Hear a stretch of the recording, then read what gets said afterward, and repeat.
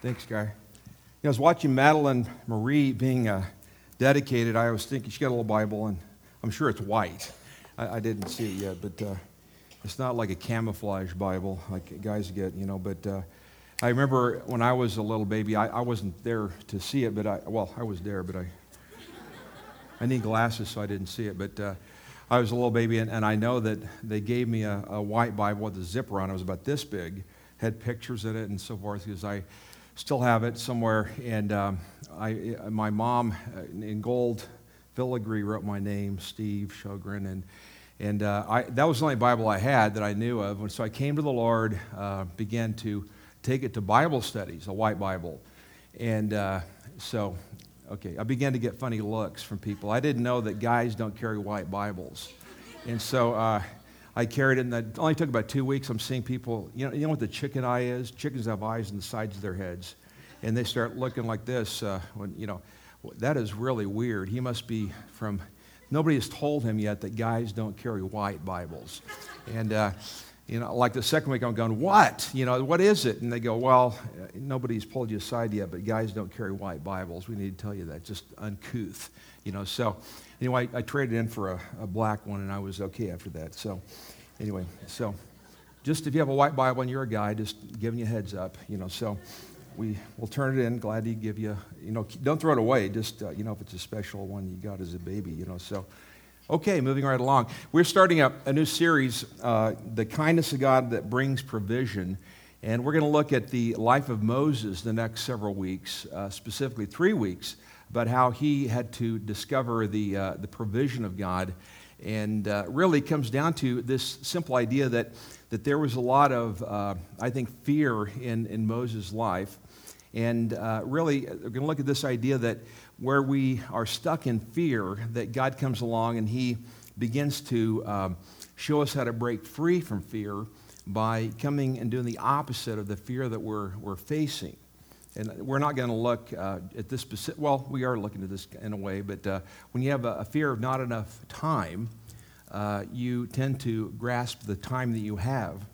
And you tend to tell people, somebody asks you to help out. I would, but I'm not. I'm just way too busy. You with me here? And so the way to overcome that by the wisdom, the strategy, and so forth, the empowering of God, is you begin to give away what you do have of time. And amazingly, you may have discovered this already, that things are loosened in your head, and you discover, I guess I have more time than I thought I had. If you fear that you don't have enough love, and so forth, maybe you've been hurt in a relationship, what you begin to do is become a miser of love. You become a Scrooge of love, and you begin to act very oddly with other relationships, and you say, I'll never, ever love somebody again. There's lots of country western songs about that. You don't need to look very far, and not just country western, but you look on top 40 songs and so forth, and there's tons of songs about that are popular. And that's kind of the theme almost. And that'd be one of the themes anyway. And you kind of hold on to so you don't hurt yourself and get hurt again. But what God would say is when you fear not having enough love, what you do is you give the little bit of love you have away, and more love comes back to you. And what we're going to see today and throughout this whole series is specifically at the root, I'm going to suggest this to you. We're going to see it this week a little bit, and then the next couple of weeks, is that when you fear not having enough provision, which I believe all of us do to some degree, and I think all of us do to a large degree periodically, we fear not having enough provision. God says, I'm going to show you strategically from the life of Moses how to attack that fear. Amazingly, we begin to work in the opposite spirit, the opposite direction of fearing not enough provision. And God says as you do that, you will see that there's an influx, there's an inflow of God showing up and doing amazing things in our life. Sound like fun to you? I love your enthusiasm. Okay, let's move right along. We're looking today at specifically how to regain courage. And I think at the root of the whole thing, there is, I think today specifically, the idea of courage. When we feel like we have been beaten up and that at the base level we have lost courage. And we're going to look at that in the life of Moses today. If you're here today and you've never heard me speak, and if you have only heard me speak once before, let me give you a little bit of warning, a little bit of heads up, that I have a different style of speaking. And some of you are kind of going, what? And I've never heard anybody speak like that before. So I hope you can tune in a little bit. I give a straight level message, but I kind of go like this off the beaten path a little bit. So if you're kind of going, what did he talk about today? You might want to listen online to the MP3, and it'll make more sense later. Some of you are going to totally track with me and so forth. If you are not used to going to church, you will probably track with me. And what I tend to give, here's what I do. Janie and I planted 5 churches, and specifically for these kinds of people that are spiritual but not religious. And I know that that's where you guys are, spiritual but not religious. But sometimes we get kind of in a track of a certain kind of a message, and so we get into thinking that's the way all messages ought to be given. And so what I do is a kind of a different kind of message for people that are like that have not used to going to church. And so if you can, maybe it'll violate some of your thinking about how messages ought to be given. But apparently there's a lot of people that like that kind of a message because we built some gigantic churches over the years doing that. Does that make sense to you guys a little bit? So, okay, there you have it. Now, I've had 2 friends of mine that have listened to my messages over and over the years, and guess what? They became professional comedians. I'm not kidding. So I am not kidding. And one of them lives here in L.A., and he thanked me abundantly. You got me kicked off in my new career of being, one guy was a pastor before, and it rocked his world and so forth. So if you don't like to, just, engage with a smile, and, what it is, it's, listening to me is kind of an acquired taste. And at first you might go, that guy, I'm not coming back the next 2 weeks because I didn't like that guy, And it's kind of like drinking coffee. The first time you drink it, you kind of go like that. It's like an orca the whale. But, the second time you drink it, it's kind of like you get more used to it. The third time, you go into Starbucks and you have an opinion. You say, I love Brazilian, but Kenyan, who in their right mind would drink Kenyan? And then the fourth week, you're saying, I like cappuccino versus a latte. You drink like this with your finger up. You become an expert at it. So some things are acquired tastes. You with me here, folks? And a lot of things in life are like that. So maybe sometimes you get an acquired taste for things, and I think Steve Sjogren messages are a little bit like that. So let's look at the fear of not having enough, and specifically the way Moses worked in his life. And today, see how it came along and so forth. And specifically, look at the life of Moses. Let me give you a summary. Some of you are already very familiar with Moses, so I'm not going to go back and re-explain the life of Moses, but just going to hit on the highlights. So for 40 years, he is raised in the court, as they call it, the court of Moses. He has been pretty much discovered as a baby, and he is taken in as a really kind of a stepson of Pharaoh and treated in the lap of luxury. He has every opportunity that a person could be afforded. He is, amazingly, the sky's the limit kind of thing. The best schools, the best, opportunities. He had kind of the best perks possible. You know what I'm talking about? Every year, a brand new Mercedes chariot. He's got the S-Class, the ones that are really, close to 6 digits, kind of a Mercedes. And we're talking about the really nice ones. He went to Harvard of Egypt, kind of thing. He has the class ring to prove it, and so he's has the trust fund kid, kind of thing. And so, everywhere he goes, people are going, that's Moses, and so forth. And people are, he can't get enough accolades. And then at the age of 40, and by the way, 40 is typically thought of as a generation. So he spends his pretty much a whole life, and people commonly did die at that age. It wasn't uncommon to have lived. He died at 40 in that life. They didn't think it was unusual. They'd say, well, he came, he died. He came, he lived, he died. And then they sold his clothes. This my grandma says. Okay. And so he lived his 40 years. And then he has this idea in his head. He's going to go out and do something fantastic, and he's going to, do something for the Egyptian, for the Jews. He sees this guy being abused by a foreman. He whacks him, as the Sopranos would say.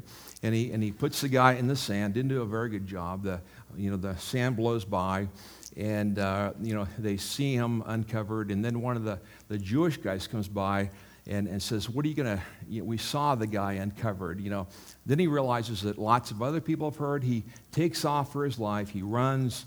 He's, of course, kind of a wanted man at that point. And so what happens is the only people he can be taken in by are a bunch of shepherds. Now, you hear shepherds, you see the Christmas story, and the shepherds were out there, and the angels appear, and we kind of, put it on Christmas cards, and we sing Christmas songs about the shepherds on high and so forth.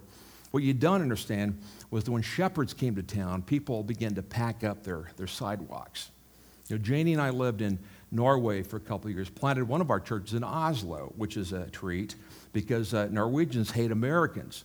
And so we would very seldom, acknowledge we're Americans. We're Canadians. Oh, great. That's fantastic. Here's our leaf to prove it. Now, we actually speak Norwegian fairly well. People didn't know we were Americans, and we didn't hide. I'm teasing a little bit, but they liked us for some reason. But anyway, we went there and got to know people. Here's a little, I don't mean to be, I'm not sure what the right word is, but seriously, when there's another word for it, but more, I guess, sociologically neutral word, but when gypsies came to town, that's what they call them in Norway. When they came to town, they had a kind of an annual sweep through different parts of Europe. They couldn't find a legal way to keep them out of Norway. When they came to town, people wouldn't answer their doors when they came knocking, offering to sell things or to do, kinds of whatever, this and that and so forth. And they were so feared in the culture. I began to talk to them and hang out. I had coffee with them and so forth, and I wasn't afraid of them. But Norwegians had this fear of people and so forth, and they're coming to town, and they would say it on the news, on TV. It was in the papers. The gypsies are coming in a week. It was kind of like Nazis invading or something. And so you really can't appreciate how it worked unless you lived in a country like that. I know that they were in Ireland not too long ago, and I read it online that something horrible had happened, and they were another gypsy story. Well, you know what? The shepherds are seen very akin to the gypsies today. You don't talk to them. You lock your doors, and don't let your children out and in sight and so forth. And it's kind of like, here's another picture, kind of like being a garbage collector, going from being a person who was in a Trump family member to being a garbage collector. Nothing wrong with being a garbage collector. In fact, I used that metaphor one time in speaking in Cincinnati, actually, and I said it in not a very clever, kind of a goofy way, actually. And this guy comes up to me, he says, "I'm a garbage collector," and I go, "Ooh," kind of a Homer Simpson, duh. And so the guy and I become friends, actually, and he says, "Well, here's my story. I started out as a garbage collector. I worked my way up, became the garbage collector foreman, and then I became the garbage collector, whatever it was, up the scale. And now I own the garbage company. And his name's Rumpke. And if you go to Cincinnati, you'll hear about Rumpke Mountain. They have a mountain of garbage. It's like 80 stories tall. It's kind of funny, I think. But we became friends, and he's kind of a well-known character in town now. Buck Rumpke, and if you Google his name, he'll have several pages of Buck Rumpke and so forth. But nothing wrong with garbage. He's the garbage king. So you can actually do well as a garbage collector. But here, these guys are the garbage collectors of their day. So here's Moses out there as a shepherd. He was a Trump. Now he's a shepherd. Get the point here? Trump, shepherd. What is going on here? Now, here's the deal. As you read the story, you go on a little further, and we're not going to read it today. Don't have enough time. But as he goes forward, what happens is there's this slight little problem with Moses. He isn't wired like everybody. To use this term that some of you have heard before, he has a fire in his belly. He's the kind of guy that thinks and thinks and thinks and thinks. Another word is he's not an OCD, obsessive-compulsive disorder, which if you're compulsive, you wash your hands about 87 times a day until your hands turn red, and that's a problem. That's compulsive, but obsessive has to do with your thinking. And obsessive people tend to, as therapists call it, go down the rabbit hole. They begin to think about something, and they tend to, for him it was like, if I'd only said this, and then turn left and not kill that whatever he was, that Egyptian guy, if I'd only buried him deeper, if I'd gone down to the creek and weighed him down with a bunch of cement blocks, you with me here? Yeah, then he wouldn't have been found. Then I'd still be right there driving my Mercedes chariot. I'd probably have a brand new one this time. You with me here? He's thinking all those things, and the more he thinks, he didn't have Luvox medication, which you can now get, which would have been helpful, very helpful. That wasn't even available. That was only available like 2 years after he killed the guy. Okay, which you could have gotten cheap online. So he's there. He's going his fire in his belly. He doesn't think like everybody. He keeps thinking and thinking and thinking. And so he goes down further and further and further. You see, he's tortured by his own obsessive thinking. There's more than one person in this room that has fire in their belly. Some, not just guys, but women, of course, have fire in their belly too. And so he's being tortured. And here's the bugaboo in this whole thing, is that he is caught up in his inability to live in a place of courage. He is by nature a guy who later on has unbelievable levels of courage. Of all the people lived in her history, you've seen the movie. Charlton Heston stands there like this, and he does this, right? Moses, Charlton Heston, they're the same person, right? And he does this, and how can you be more courageous than that? He is the ultimate picture of courage. But he starts out there, he's just done this compulsive, how could you be further away? He's utterly in a gigantic rabbit hole. There couldn't be a person who's less courageous than that. So what God says is we got to beat the heck out of that fear that he has by doing something in the opposite spirit. You with me here, folks? Wherever you're stuck in, we do the opposite. So God intervenes. I'm not going to get into the whole story, but you know part of it. The shrubbery catches on fire. When the shrubbery catches on fire, something's up. I always thought it was like a tumbleweed, but it says nothing about being dry and shriveled up. I thought, it's like a little match could have done it. It wasn't that. It was probably green. It was ignited, but not yet burned, the story says. When that kind of thing happens, something's up. And that might happen this week to you, I don't know. But, what he has happening here is that God says, I want you to live differently. I want you to live in confidence, is what God is saying here to Moses. So to regain your confidence in God, something has to happen. There's a few things that have to occur. Now, let me be real practical here today. Instead of just talking up in the air in the sweet by and by, let me give you 3 points that I think will make a difference about regaining your confidence in God. Number 1, ready for something practical here? Realize that everyone struggles with confidence. Everyone, we're going from 0 to 2 because I skipped around a little bit. I woke up at 4 o'clock this morning, and I changed my message twice, and I didn't have time to get onto the whatever it is, PowerPoint. So there you have it. Okay, realize that everyone struggles with confidence. Now here's the deal. Some of you are sitting here today, and I will hear somebody come to me after the service and say, Steve, I appreciate it, but I don't struggle with confidence because I'm walking in the Spirit. You know something? The very fact that someone would come up to me and say that means that they are talking themselves into saying that. You with me here? The fact that you are sitting here possibly today saying, I appreciate Steve saying that, but I don't. I walk in confidence. You see, the very fact that you're saying that means that you are having a little bit of a, it's funny, we tend to say stuff like that, but it's the very fact we would say it means that we are stuck in it ourselves. You see, here's this thing I've been reading in Scripture is that, maybe I'm reading it wrong, but there's these 2 people that are in Genesis called Adam and Eve. Have you heard about these guys? Okay. Maybe it's me reading sideways. I can be a little dyslexic on occasion. But that they, as I read it in Scripture, they have passed on this bad blood and these genetic parts to all of us, and that they did some really horrible, terrible, no good, very bad things. I was a first grade teacher, and that's a book. Alexander, have you read that book? Alexander and the horrible, terrible, no good, very bad day that he had. But they had a horrible, terrible, no good, very bad day one day, and they just really rocked not just their world, but all of our worlds. And people have died ever since. And it's been a bad deal. We get sick ever since, and all sorts of shenanigans happen in all of our lives. And part of it is that this whole thing of being unconfident, of lacking confidence, is a big part of it.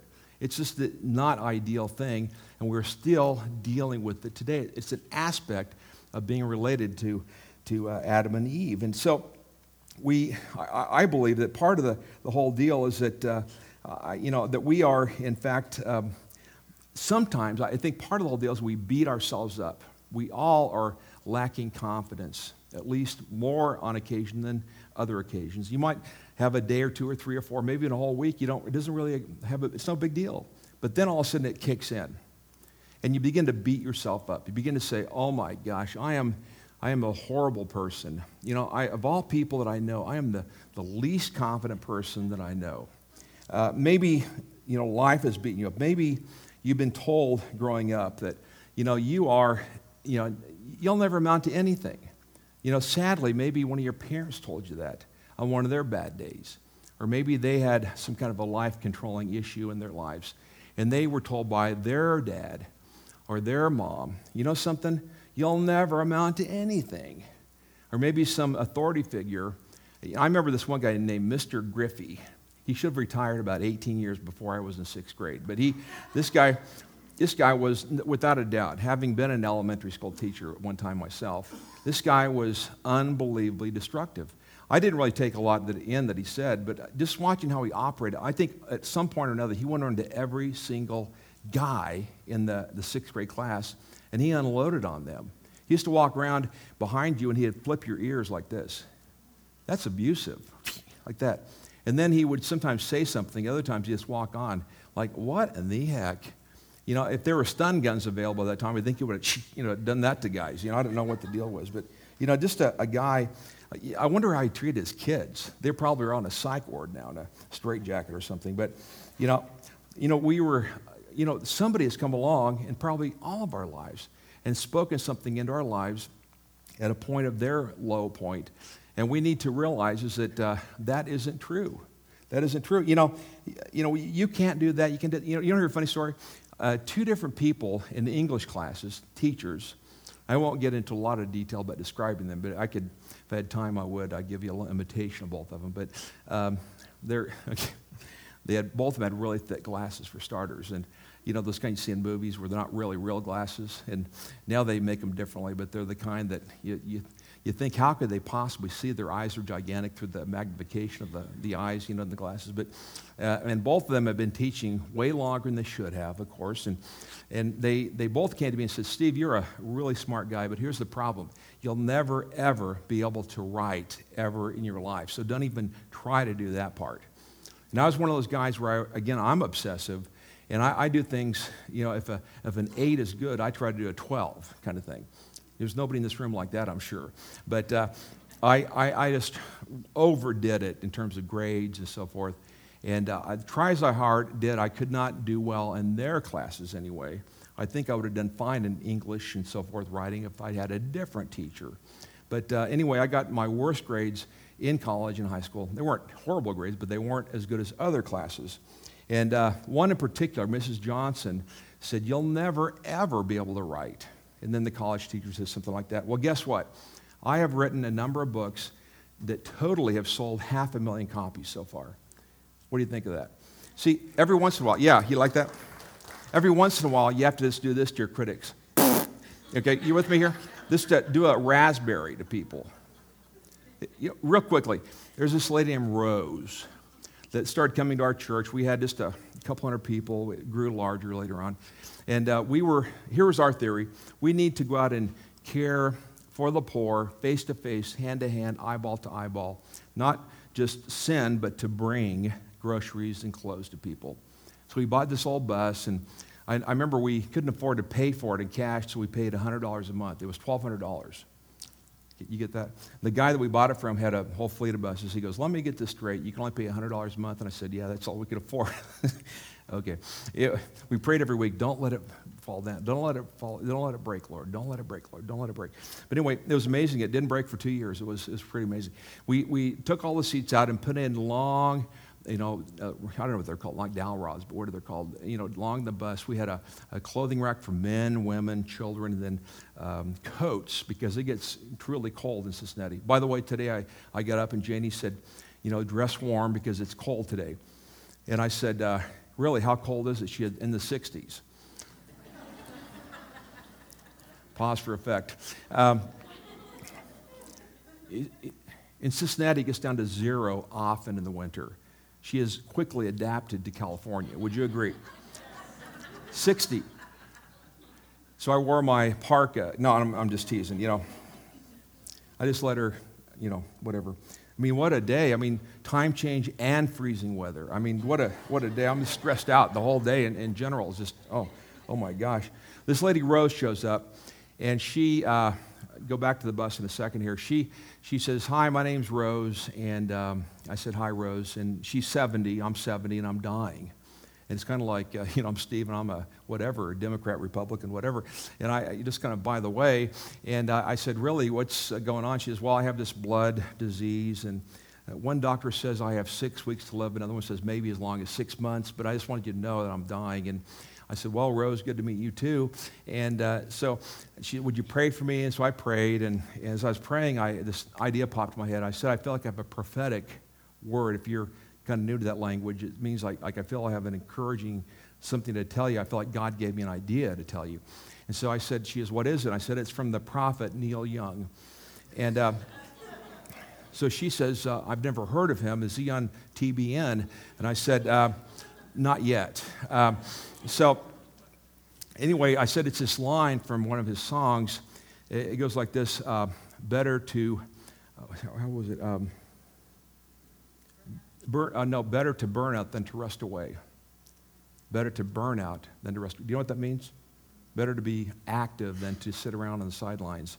Better to burn out than to rust away. See, she was ready to rust away is what it boils down to. She was ready to sit on the sidelines and just kind of go, numb. She was believing all these doctors that said things. And of course, I believe in doctors. I go to doctors. I take medication.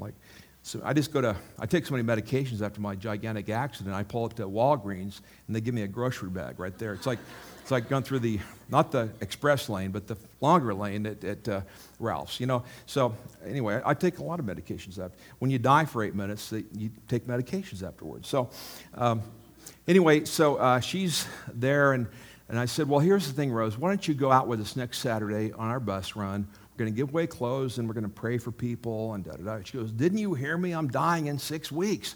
And I said, well, that's fine, but come out with us Saturday. Didn't you just hear me? Are you deaf or what? And I said, well, just come with us, and I'll take you to McDonald's afterwards. And she said, well, I like McDonald's. And so anyway, she comes, and I had to bribe her. I think I even got her the little toy. We didn't have to buy the Happy Meal, just got the toy for $1. And so I was kidding her a lot. And so she went, and she shouted at me the whole time. Went a second week. She's a little more happy. Went a third week. The fourth week, we're up there, and we go to this lady's apartment. It's like a second floor, da-da-da. We get up there and huffing and puffing and got the clothes and the food. And can we pray for you? This lady's in a wheelchair. She has a leg that's this big. It looks like elephantitis. It's from having a really severe form of diabetes. The lady says, you got to pray for me. If I go to the doctor on Tuesday and I can't move my ankle, they're going to take my leg off at the knee. The lady's petrified. There's 2 of her grandkids standing there. And they said, we're so afraid. You could tell the look of fear. Can you smell fear? You can smell fear. You can smell the verge of death happening in that room. And I said, we got to pray for her, Rose. And she goes, yeah. I said, why don't you pray with me? And she looks at me kind of like, oh, I don't think so. And so I said, Lord, just, let her ankle move, Lord. And then the second time I said a little louder, Lord, let her ankle move. And the third time I said, move, ankle, a little louder. And I said, Rose, I think the Lord wants you to pray. She looks at me like, this is way beyond my comfort zone. And I said, Rose, come on, you pray. And she prays this little, Tweety bird. Lord, move the ankle, And I said, come on, get into it, Rose. And she got a little louder, and I said, Rose, yell at the ankle. Move, ankle! She does that because I wasn't going to take no for an answer. And guess what? The lady's ankle goes, like that. The lady goes bananas, but more than that, her grandkids go bananas. They run in the back room, get the other kids out there, the moms, and, it was pandemonium. It was like Ed McMahon showed up with the big check, the thing, you have won the Publishers Clearinghouse. And, if they had the stuff to throw in the air, the little, paper things, it would have been like, they didn't have them, they're fresh out of it. But anyway, they were going nuts. And so Rose and I walked out of the room. We walked down the stairs. Rose was changed right there in the spot. She was absolutely, positively changed. And, yeah, you with me here on that? Here's the deal. Is Rose never was the same after that. She went out week after week after week. When we didn't go out, she went on her own, bought her own groceries, went out. She was spending, a lot of money on groceries. And it became part of her budget. I don't know how much. It was a big part of her budget. Well, she's now 97. All of her doctors have died, every last one of them. She's gone many times, Oh, he's dead, huh? Sorry. Sorry about that, doctor. You with me here? She's 97. I went to her 90th birthday, and I sat in this big chair, her next to me, and I said, when I grow up, I want to be just like Rose. You with me here, folks? That's kind of fun, I think. Okay, there we go. That's just an amazing thing. Sometimes you just have to move on. Real quickly, fake it till you make it. Let me give you a couple of real practical ideas here. Fake it till you make it. There's number one. Went to number two, and then fake it till you make it. If you're in a 12-step program, you hear this all the time. Fake it till you make it. Another way to say that is faith. Jesus said all over the place, faith, faith, faith, faith, faith. And, he just said, walk out even though you don't feel it. I like this one thing he said, repeat the same phrase, your faith has made you well. Have you read that before? In Jesus' words, your faith has made you well. Your faith has made you, just relax. Let your faith move mountains. And that works in an amazing, amazing way. And I think that we ought to go back to that. There is a reason that 12-step programs work. It's because they are based on Scripture. Dr. Bob and Bill W. hit on something amazing. And I, as I read their life stories, by the way, I've read a lot about Dr. Bob and Bill W., is that they were profoundly based on Scripture. I think they specifically, I think very in a focused way, they got them out of Scripture. If you want to go back further, there was a guy who was a Lutheran pastor who wrote the original 7 steps from which they got the 12 steps. He was a Lutheran pastor. And I'd like to go into that sometime more detail. But from those 7 steps, they drew out the 12 steps. And that was all based on the book of Romans, by the way. And so it's an amazing thing, fake it till you make it. And I think that that is really what this idea of faith is really all about. Step out no matter how you feel, no matter what's going on and what the details are.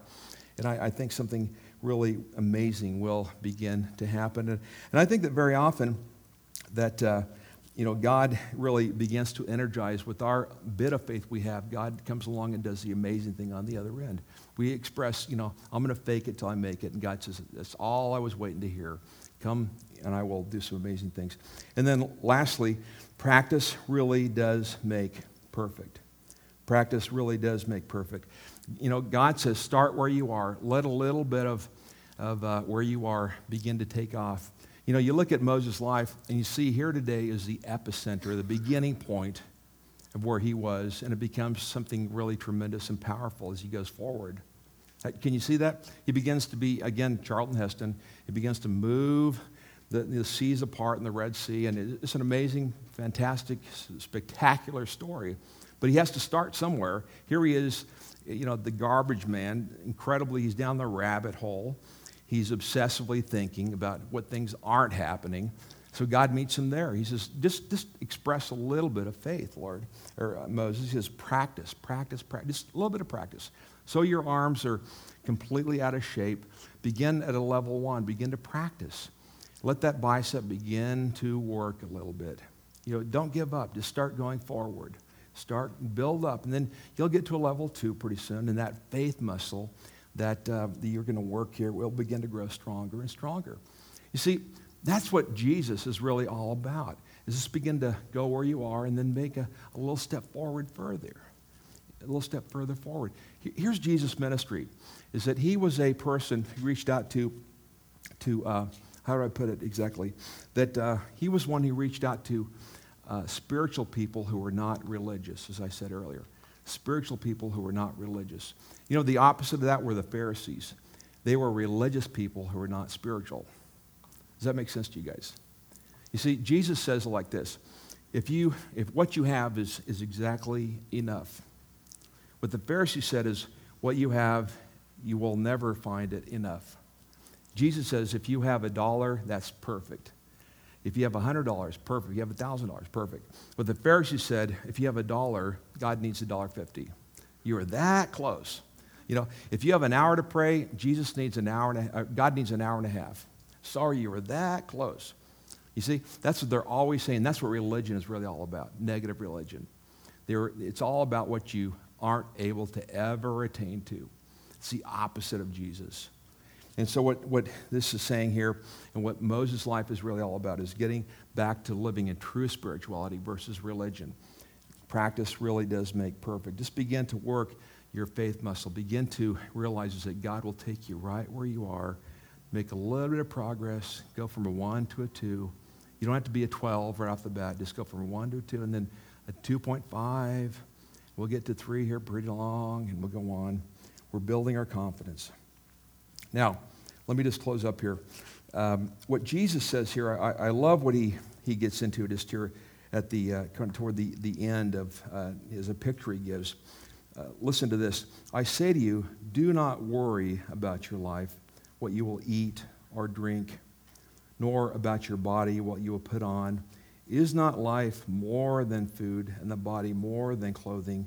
Look at the birds of the air, for they neither sow nor reap nor gather into barns, yet your heavenly Father feeds them. Are you not of more value than they? He's talking about birds. Yeah, let me give you a thought. Here's, I think, a picture of a typical bird. We have it up there. I think we did. That's a typical bird right there.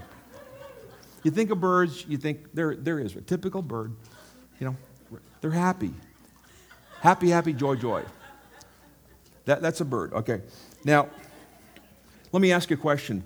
Have you ever in your entire life seen a worried bird? Walking back and forth, smoking a Camel, filterless. Oh my gosh. If somebody has that pretty quickly, I am SOL, up the creek without a paddle. Oh my gosh. I'm wearing a hole in my nest here. You mean, oh my gosh. I'm getting an ulcer here. That's a worried bird. Think of Big Bird. He never, ever worries. On his worst day in life, he has a smaller smile. He's always smiling. You see, you never see a worried bird. Jesus says, think of the birds, and guess what? I care for you a lot more than Big Bird. A funny way to put it, I love what Jesus says in just another version of that. He says, and I will certainly be with you, in the King James. I will certainly be with you.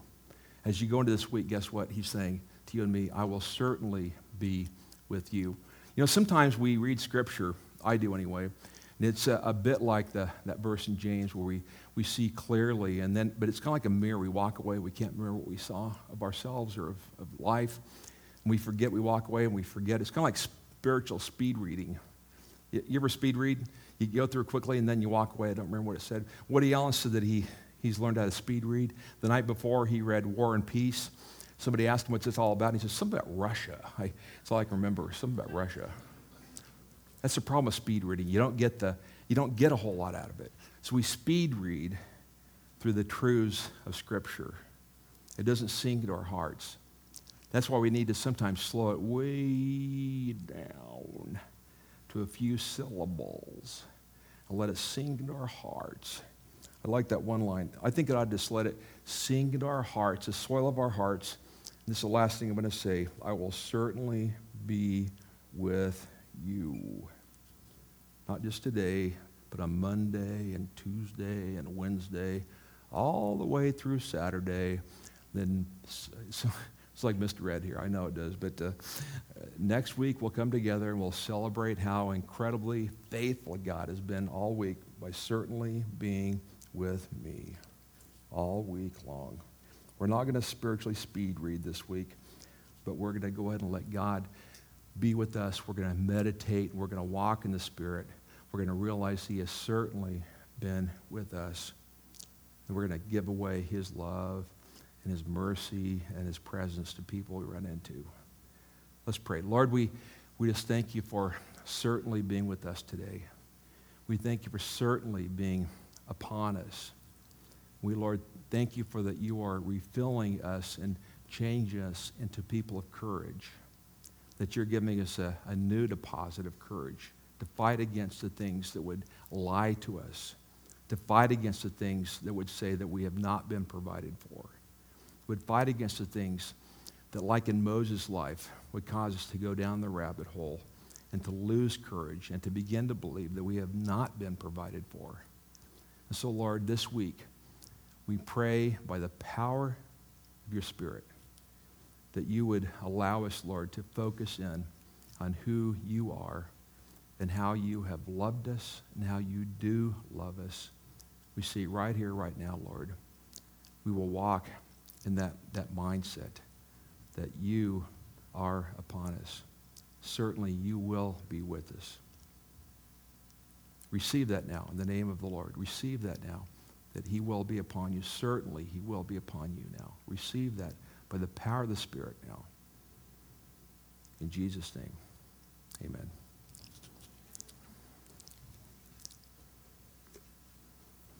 Josh, you come up here? Or no, somebody's coming up here. I like these timers. They're really cool. They tell you how long you've gone, how much. I'm going to go on for Josh for Christmas. What do you think? Okay. Kind of cool. All right. Wasn't that good? Let's give Pastor Steve a hand.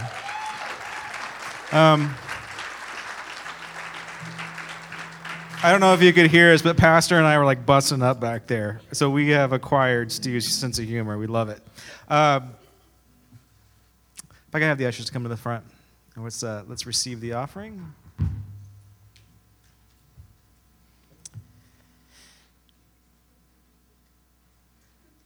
Don't be afraid, folks. Don't be afraid. God loves you. He's got your life. He wants you to rest in his presence. You don't have to live in fear anymore. Let's pray. Father, we thank you so much for this day. We thank you for this word that you've given to Pastor Steve. And I pray that we will receive it deep within our hearts, God. I pray that you will write your word upon our hearts today. And God, for those that are weary, God, I pray that you will refresh us physically and refresh our souls, as Jeremiah says. So come in and refresh us, God. Give us courage, God. Give us that, what Pastor Steve said today. God, give us the ability to not be afraid of our circumstances and not to be afraid, there's never going to be enough. God, may we no longer walk under that condemnation, under that fear. Thank you so much for your encouraging word to us today. Bless this offering. God, I pray that it will advance your kingdom. God, I pray that we can do more amazing things with what you have given us. Amen.